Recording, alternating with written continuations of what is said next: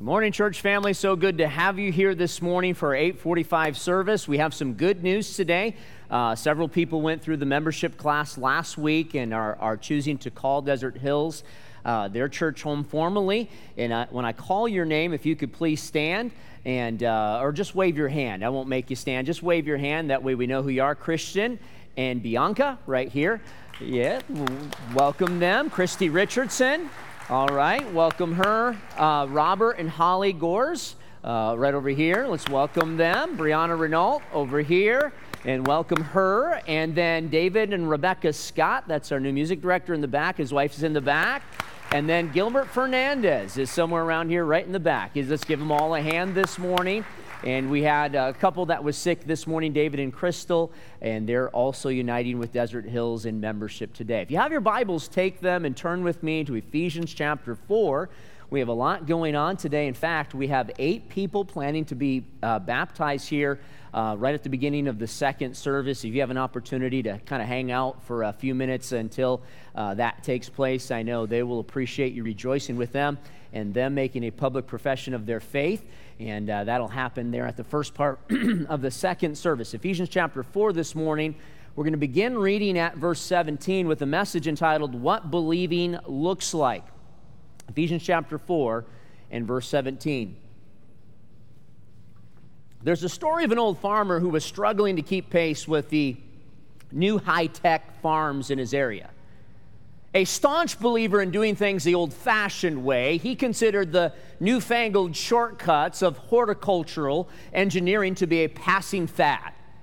Creating hardy hybrid plants and using the latest fertilizing techniques, the new farms were doubling and tripling their previous year's crops. In fact, I talked with a guy from Monsanto about 3, 4, 5 years ago, and he said that the seed that's in existence today yields 50 times more than the seed that was in existence 50 years ago.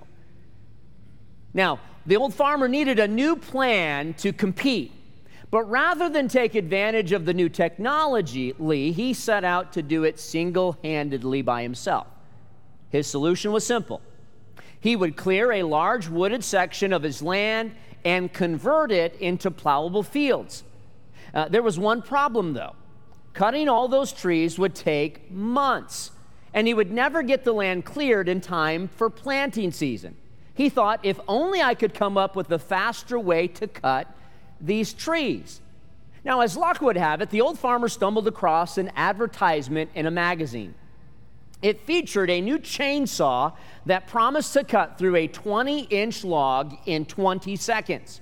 1 inch per second, he thought. At that rate, he could clear his entire property in time for planting season.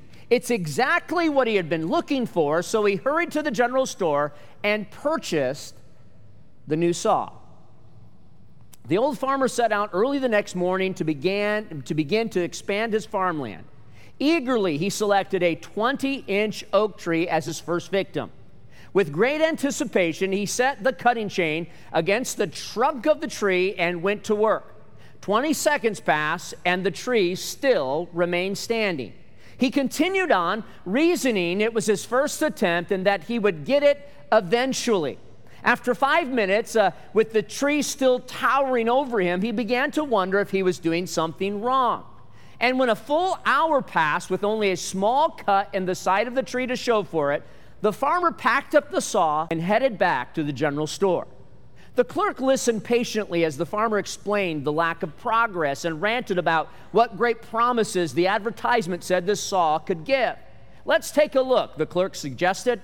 With his left hand gripping the handle, the clerk braced the saw against the front porch of the general store. Then taking his right hand, he grabbed the rubber handle on the side of the saw with a quick pull, and the saw roared to life.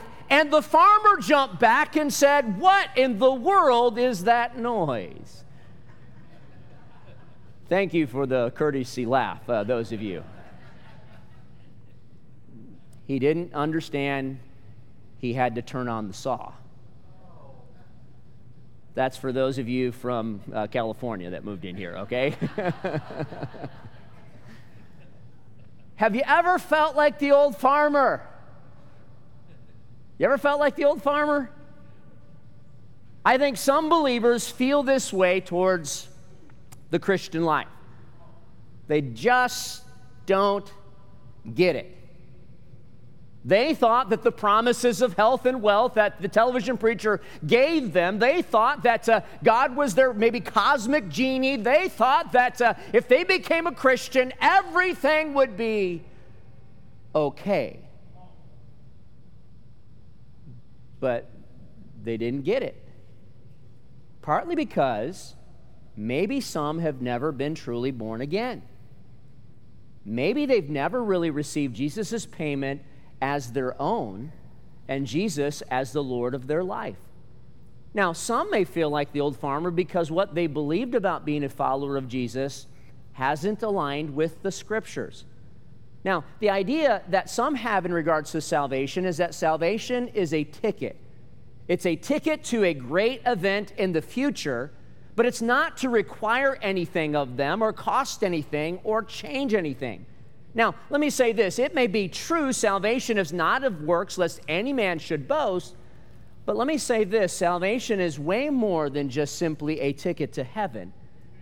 In fact, Jesus said it this way. He said, and he said unto them all, if any man will come after me, let him deny himself and take up his cross daily and follow me.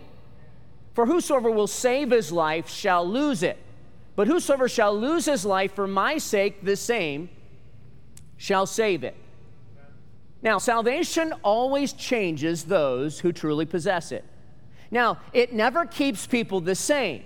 Here's what Paul says about the people at Thessalonica who had received salvation in Jesus Christ. This is how radically Jesus had changed them. It says, so that you were in samples to all that believe in Macedonia and Achaia. In fact, the church at Thessalonica was an example to all of Greece of what Jesus could do in someone's life. And then it goes on to say, for from you sounded out the word of the Lord, not only in Macedonia and Achaia, but also in every place your faith to Godward is spread abroad, so that we need not speak anything of you, for they themselves show of us what manner entering in we had unto you, and how you turned to God from idols to serve the living and the true God.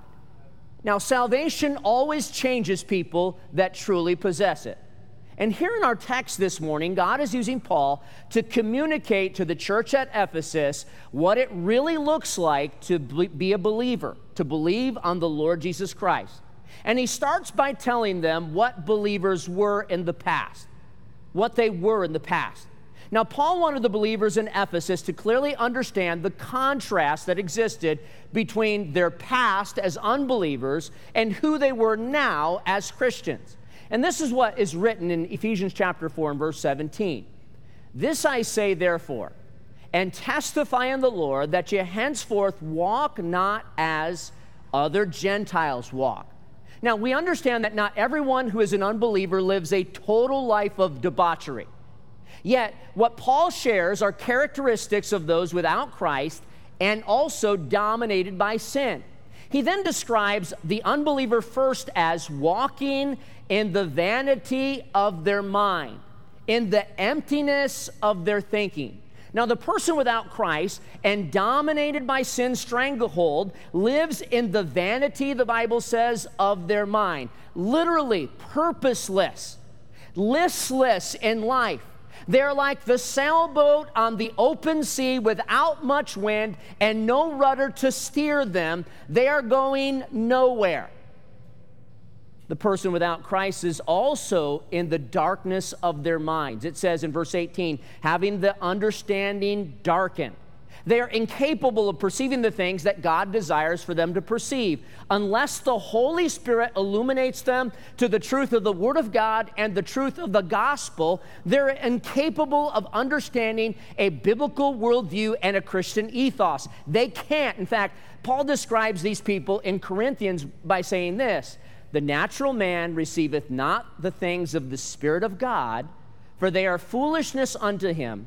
Neither can he know them, but because they are spiritually discerned. They are spiritually incapable of understanding. Now, the person without Christ and dominated by sin also walks with a hardness of heart. Now, while the Bible is continuously speaking to man While God is continuously speaking to man through creation, now, how many of you looked at the wonderful sunsets we had this past week? I mean, they're beautiful. I mean, I've been to places around the country, and Arizona has some of the best sunrises and the best sunsets. And it's because we have so much dust in our air, amen? And they're gorgeous. I mean, hues of blue and yellow and purple and just gorgeous. And we even had some clouds last week. And that's an unusual experience here in Arizona. I mean, the forecast is usually sunny and hot. But at least last week it was partly cloudy and hot, all right? But you look at creation, you can't help but think that God is trying to speak. Not only does he speak to us through creation, he speaks to us through his word. He speaks to us through what he's done in the lives of others. And yet, those without Christ continue to live purposeless in their life, with the darkness in their minds, because the Bible says they have a hardness in their hearts. In fact, as you look at verse 18, notice it says, because of the blindness of their heart. Now, the word for blindness in the Greek is a word which we would translate as hardness. In fact, it has the idea of being harder than marble, to petrify, to callous. The word here is used to describe one's inability and unwillingness to respond to God's truth. In other words, they are alienated from the life of God, the life that God desires for them, and they lack discernment because their hearts are as hardened as stone. And the devil's job is to keep people blinded to the truth of the gospel and the truth of God. In fact, in 2 Corinthians chapter 4, it says, in whom the God of this world hath blinded the minds of them which believe not, lest the light of the gospel, who is the image of God, should shine unto them. You see, the devil's job is to keep people in darkness. And here's the thing, people look at their problems in their lives, and instead of looking to God as a solution, they look at the problems in their lives, and they look at God as the causation of the problems in their lives. And oftentimes they get there because of hardness. God didn't do what they wanted him to do at some point in their life, and now they're hardened. Now, the hardness of heart leads to recklessness in living. Notice this digression. It says, who being past feeling have given themselves over unto lasciviousness to work all uncleanness with greediness. The phrase, who being past feeling, has the idea of having lost all sensitivity, having no more shame, having no more ability to blush, because they are hardened and have lost all sensitivity. They have given themselves over to unrestrained sensuality, immoral, sexual, violent, insolent behavior, and have worked or developed habits of uncleanness, impurity, and filthy behavior. Now, our culture seems to get worse and worse in its pursuit of sin. Things that would make people blush years ago hardly move society today. I remember 20, 30 years ago, if somebody was actually on television, and in a television program, if somebody was having sex in the television program, people would be ashamed. People would look at that and they would say, turn off the TV. They would censor it. They'd say, I'm never watching this program again. What is wrong with society today? It's the norm. It's the norm. And that's how our society goes. Hearts which are hard and dark and dead to spirituality would rather keep the clothing of the old man. I mean, the clothing of the old man is musty and decaying. The clothing of the old man is our former life. It's emblematic of our former life. And most people would rather keep the clothing of the old man, what they used to be, than to change. This is really stinky clothing, actually. I think somebody burnt this. They would rather keep the clothing of the old man than change. They may not like all that goes on, but as long as they and others are allowed to pursue their life in their own way and everybody leaves them alone, they're okay. And the testimony of which Paul speaks concerning the society apart from Christ during his time is given here, and he sees it, but more importantly, he wants the people here to see it as God sees it. Notice what it says, "This I say therefore, and testify in the Lord." He was telling them they had lost their biblical vision. He was telling them they had lost their biblical worldview. A loss of biblical vision of the world is behind the erosion, I believe, of biblical Christianity in many places, especially here in America. Many would imagine the world is better than it is. And because of this, the necessity of Christ and his cross is lessened, and the potential of the unbeliever is elevated, and the less the distinction we see between believers and unbelievers. But Paul wanted the church to understand that there should be a difference. And that's why he explains what believers are, and then he explains what believers do. He explains what believers do. He uses Paul to explain the complete contrast between believers and unbelievers. And notice verse 20, it says, "But you have not so learned Christ." The Ephesians learned more than simply about Jesus. They learned him. They learned his gospel. They learned his distinct life. They learned his ways. They learned his ethics. They learned his spirit. They learned Jesus. They learned him.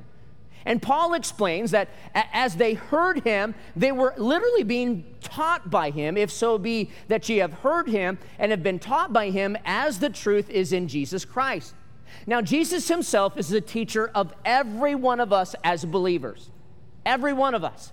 Even if the teaching is given through the lips of one of his followers, to receive Christian teaching is literally to hear the truth from Jesus. Now, those who have been taught by Jesus and have a personal relationship with God through Jesus have put off the old man. Now, the Bible says, verse 22, that you put off concerning your former conversation the old man, which is corrupt according to its deceitful lust. Now, the old man can best be described as the former unsaved self, totally dominated by sin and self. Romans tells us that the old man is crucified. When Jesus died and resurrected, he made a way for us to get victory over sin and our former self and their desires. We do not have to be servants to sin. That's why the Bible says, knowing this, that our old man is crucified with him. It's literally nailed to the cross, that the body of sin might be destroyed, that henceforth we should not serve sin. And then it says, for he that is dead is freed from sin. Now, the problem is our former clothes are comfortable.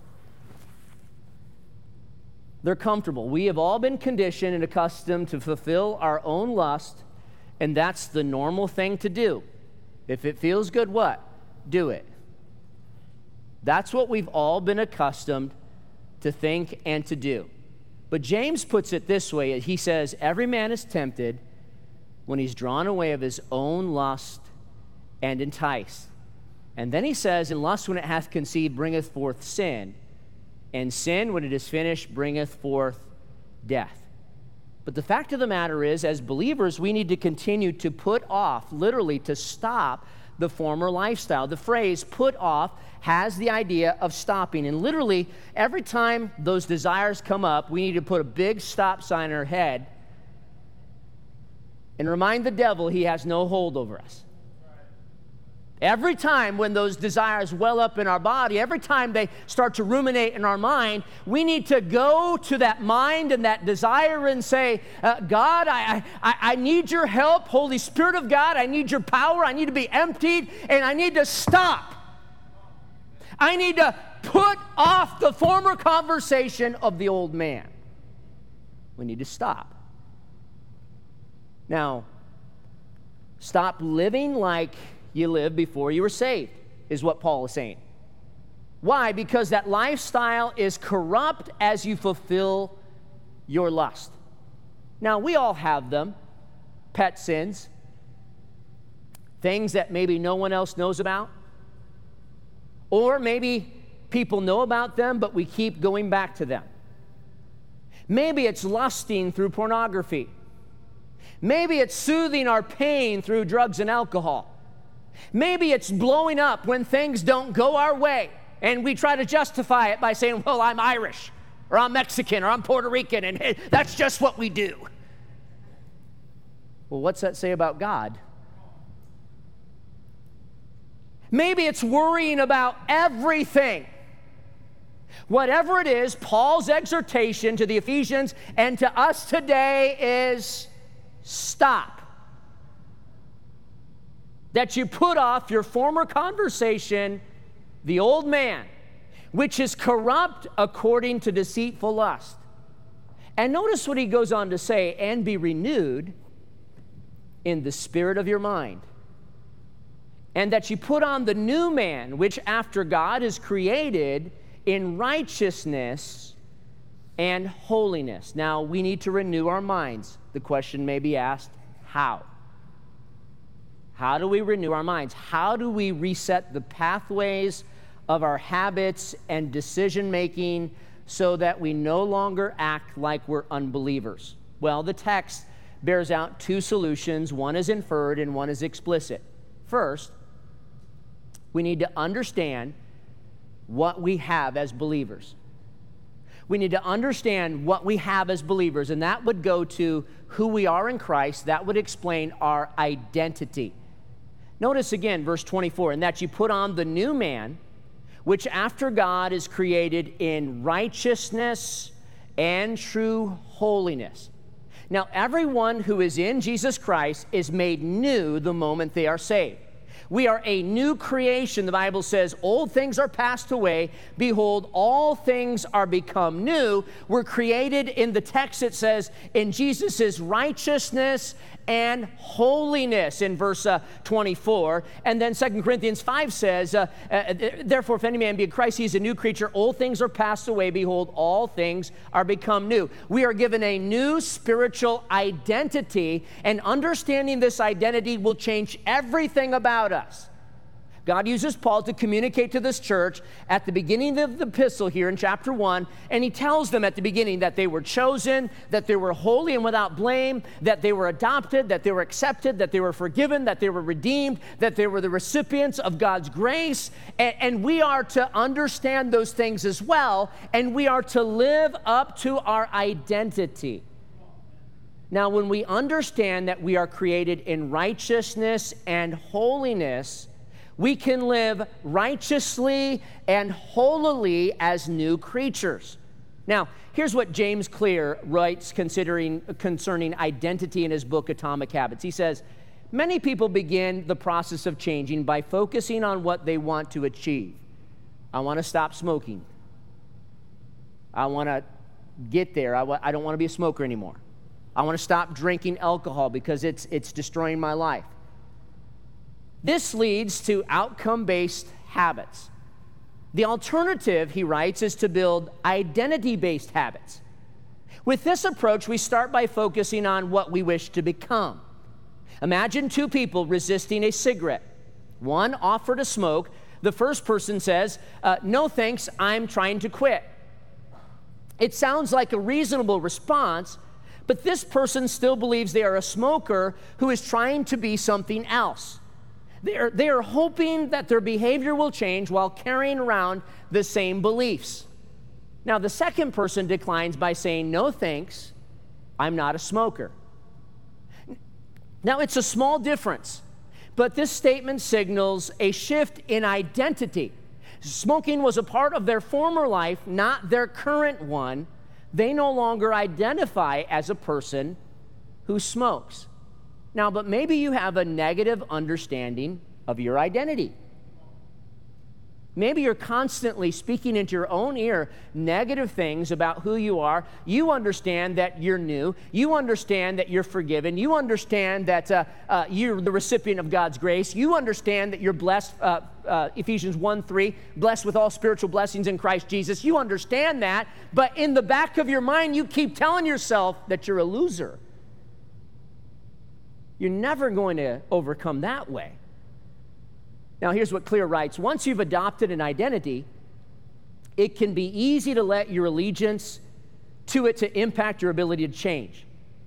Many people walk through life in cognitive slumber, blindly following the norms attached to their identity. I'm terrible with directions, and so they never try to figure out directions. I'm not a morning person, so they never even try to be a morning person. I'm bad at remembering people's names, so they don't even make a chance at trying to remember somebody's name. I'm always late. I'm not good with technology. I'm horrible at math, and 1,000 other variations. And when you've repeated a story to yourself for years, it's easy to slide into these mental grooves and accept them as fact. But as we understand our identity in Jesus Christ, that we're chosen, that we're holy and without blame, that we're adopted, that we're accepted, that we're forgiven, that we're redeemed, that we're the recipients of God's grace, here's what happens. It's an interesting diagram here. We can change literally everything about us. Do we have the little circle diagram? Okay, we didn't get that up there. All right, we won't do that today. But what happens is instead of focusing on the end, we get to the end because we already start there. We get to the end because we already realize that we're no longer that negative identity that we've adopted for ourselves for years. We've been adopted into God's family. We've been given a new identity and a new life, and we are in righteousness and created in holiness, and because of that, we live that way. So first of all, we renew our mind by understanding our identity.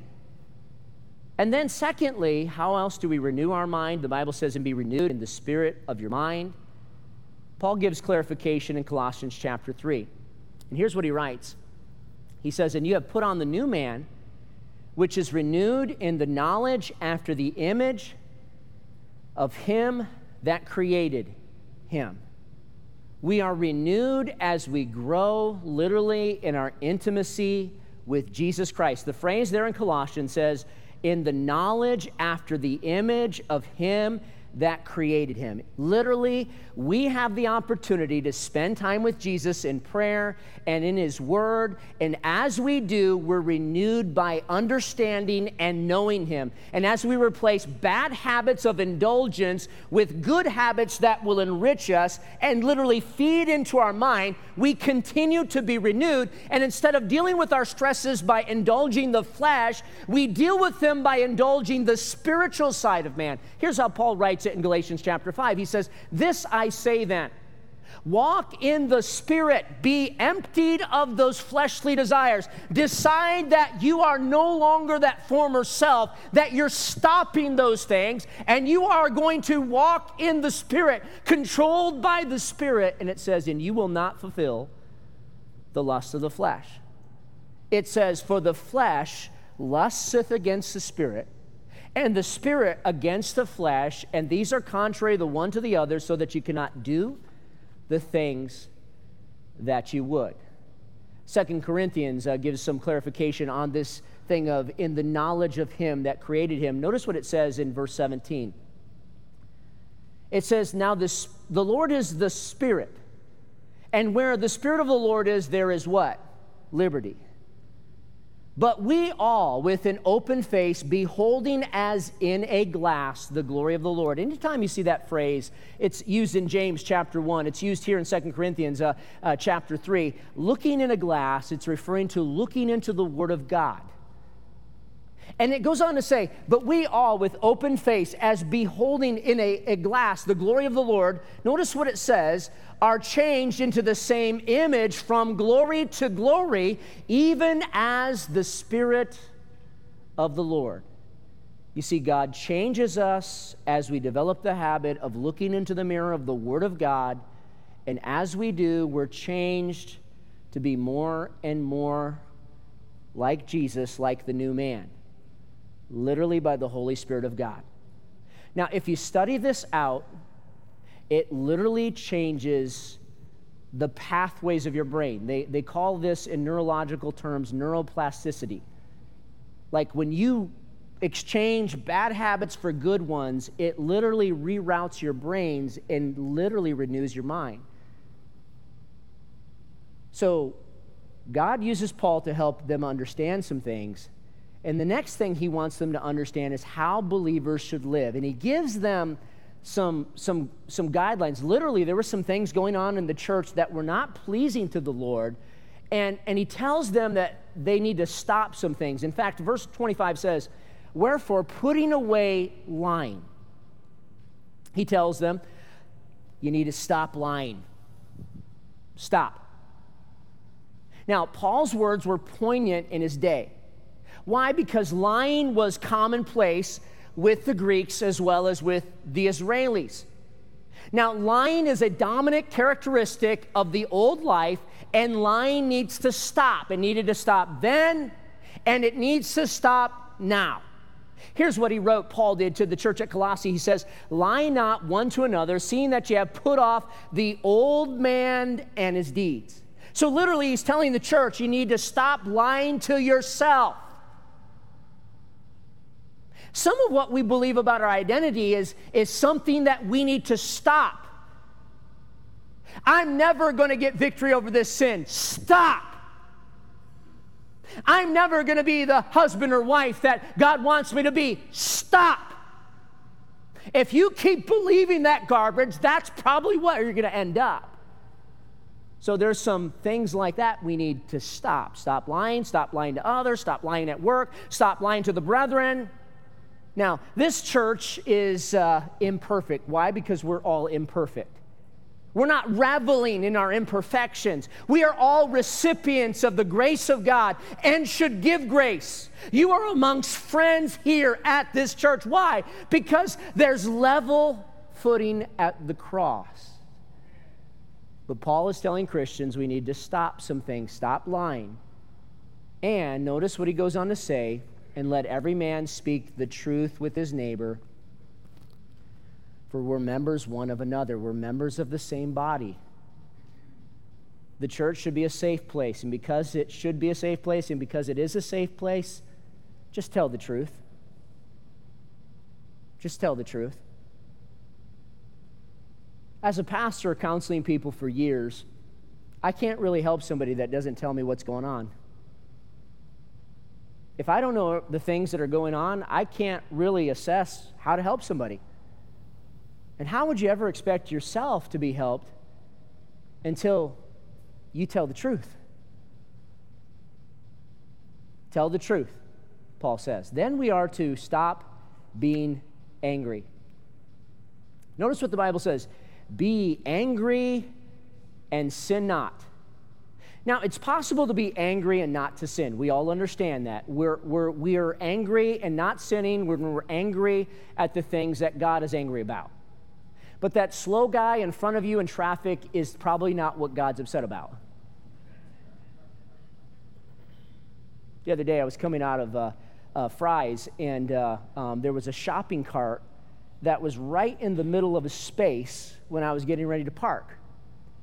And the tragic thing is like one space beyond that, there was the cart rack.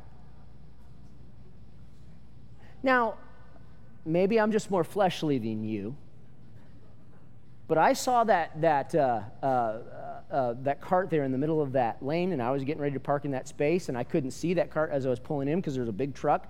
Why do the biggest trucks park in the smallest spots? I don't understand that. But I'm trying to pull around and get in that space, and there's that cart. And so I stop and pause. My door's open. I get out. I move the cart, put it in the spot. And I think to myself, and this is literally what I said out loud. I said, "Who's the poop emoji?" That's how Christians cuss, all right? who's the poop emoji that left the cart here? This person needs to get a life. And I realized somebody was around, and I was like, oh. You know, Christians have all kinds of ways to get around real cussing, all right? I went and put the cart down, but you know what I thought to myself after I realized somebody was around? I really didn't need to get angry about that. All I needed to do is get out of my car, shut my dumb mouth, and put it where it needed to be. But you know what? Most of the things that we get angry about are sinful in origin. Now, a couple things about anger. Anger is a strong emotion of dissatisfaction. We get angry when we're dissatisfied with something. Anger is not only a strong emotion of dissatisfaction, it's a statement of demand. I want this to get fixed. I want this to get right. Cart in the middle of the parking spot. Who in the world would do something like this? Bless God, I would never do anything like that. It's a statement of demand. Anger is a destroyer. If you can give me a positive outcome of sinful anger, I'll give you $100. I'll borrow it from Matt. So just if anybody can give me a positive a thing that happened in sinful anger, I'll give you $100. We can't. And then what else do we know about anger? Anger dethrones the sovereignty of God. Anger assumes that God isn't aware of what's going on in our life and our situation, and we throw a tantrum because we want him to correct it. Stop being an angry person. Stop getting upset with things that don't matter. Stop flying off the handle for silly reasons. Stop being fleshly in your anger. The Bible then further instructs us to stop being angry and gives us some instruction in it when it says, let not the sun go down upon your wrath. In other words, don't go to bed angry at one another. Come on, husbands and wives. You ever went to bed and you're both sleeping and you're about ready to sleep, but you can't sleep because you're so angry at that person that's sleeping on the other side of the bed? Or maybe you don't even sleep in the bed. Maybe you go downstairs and sleep on the couch because you don't want to be near that human being that made you feel that way. Don't let the sun go down upon your wrath. And here's why. Because when we do, it gives place to the devil. How many of you were in the military? Anybody in the military? Who can tell me what an FOP is? Forward Operation Presence, Forward Operation Base, FOP, Forward Operation Base. It's a place where you go when you're in the military because you're ready to take some land. You go there and you establish a presence because you're wanting to get a further presence. You're wanting to bring more troops. You're wanting to bring more tanks. You're wanting to bring more armaments to defeat an enemy. And when we go to bed angry and when we allow sinful anger to be a part of our lives, here's what happens. The devil has a forward operating position in our lives. He has a foothold in our lives. And if he's got his feet there planted, he can get the whole thing. So Paul says, stop. Stop being angry for silly reasons. And then he says to the church, stop stealing. Stop stealing. He says, let him that stole steal no more. Now, did you know that the average cost per shoplifting incident is $559? Shoplifters are typically caught on average of only 1 per 48 times they steal. Did you know that employees account for the highest numbers of thefts among employers? And do you realize that loss prevention in most businesses aren't there because they're trying to prevent loss from the outsiders coming in? They're trying to prevent loss from the people that are already in the organization. That's why they're there. Did you know that time theft is costing U.S. employers $11 billion annually? Did you know that? And some of the ways they do it, they have a friend will have another friend punch in for them. And that person may or may not ever show up at all, or may or may not ever show up until hours later, and it's costing employers billions of dollars every year. So Paul says, stop stealing. Stop stealing from your employer. Stop stealing from others. Stop stealing from the government. Pay your taxes. Now, I don't like everything they spend their money on either. But I just heard 87,000 more IRS agents are out there, so they're coming for us. They're coming for anyone that steals. Stop. Stop, Paul says. And then believers should stop hurting with their words. Notice what the Bible says.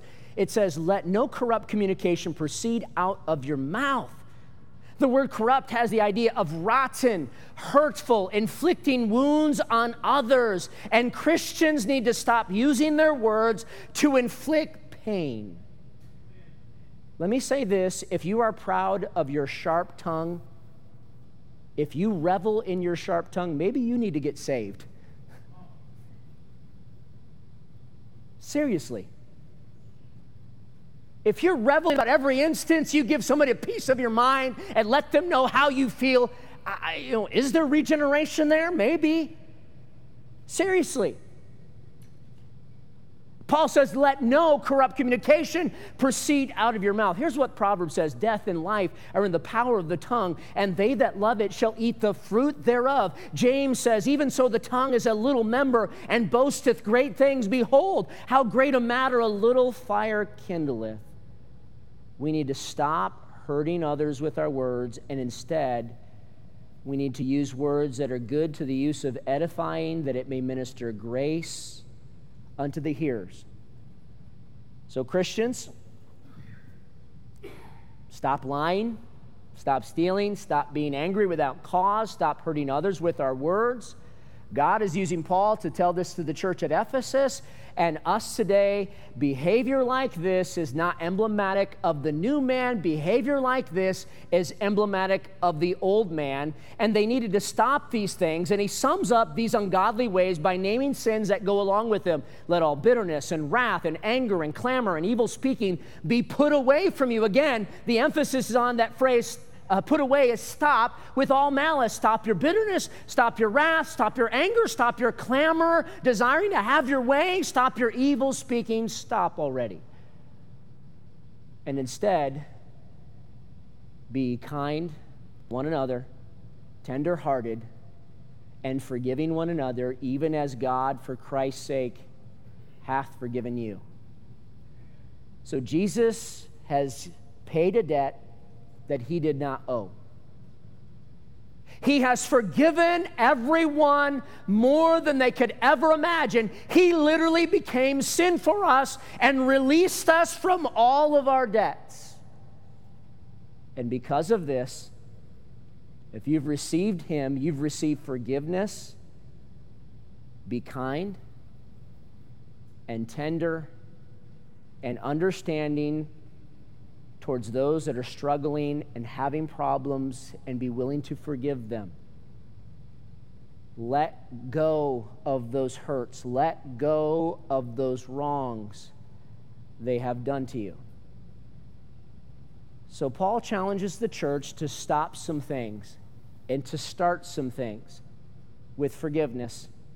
And then lastly, Paul writes about who believers can grieve. And notice this interesting sentence here in verse 30. And grieve not the Holy Spirit of God, whereby you are sealed unto the day of redemption. So it is possible for the Spirit of God who indwells every believer the moment they are saved, it's possible for the Spirit to be grieved by our sinful attitudes, our sinful actions, and our sinful behaviors. Now, as those who have truly received Christ's payment as their own, we cannot lose what we already have. In fact, the Bible says we're sealed unto the day of redemption. The Holy Spirit is God's mark upon our life until we're taken from this world. We can't lose that. But it is possible to put a frown on the Holy Spirit, who's constantly compelling us in our hearts to live like we're truly born again. You felt it. You've sensed it if you've been a Christian for any length of time, the conviction, the reproving of the Holy Spirit. The Bible says in the Gospel of John that he reproves us of sin, of righteousness, and of judgment. The Bible says that in John chapter 16, that he guides us into all truth. And I know there have been times in my life when I've wanted to be sinfully angry, and when I've wanted to do something displeasing and dishonoring to God, when the Holy Spirit has convicted my spirit and he's bore witness to me, Romans 8:9, that I'm a child of God and that's not how I should respond. So I ask you this morning, is he grieved? Is he grieved? Does he have a frown or a smile this morning? We're going to do a little exercise. We just got a little bit of time, and then we got to get moving because the next service is chock full. But there's enough time to make for this. If you're married, I want you to participate in this exercise if you feel so inclined. If you're single and you have a close friend that is next to you that you trust, I want you to perform this exercise. Now, take the 4 categories mentioned in Ephesians chapter 4, lying, anger, stealing, and hurtful speech, and look over to your spouse if you feel comfortable. In just a moment, we're going to have a moment of silence, and ask them if they think you may or may not be grieving the Holy Spirit by some things that need to change. Let's have heads bowed and eyes closed.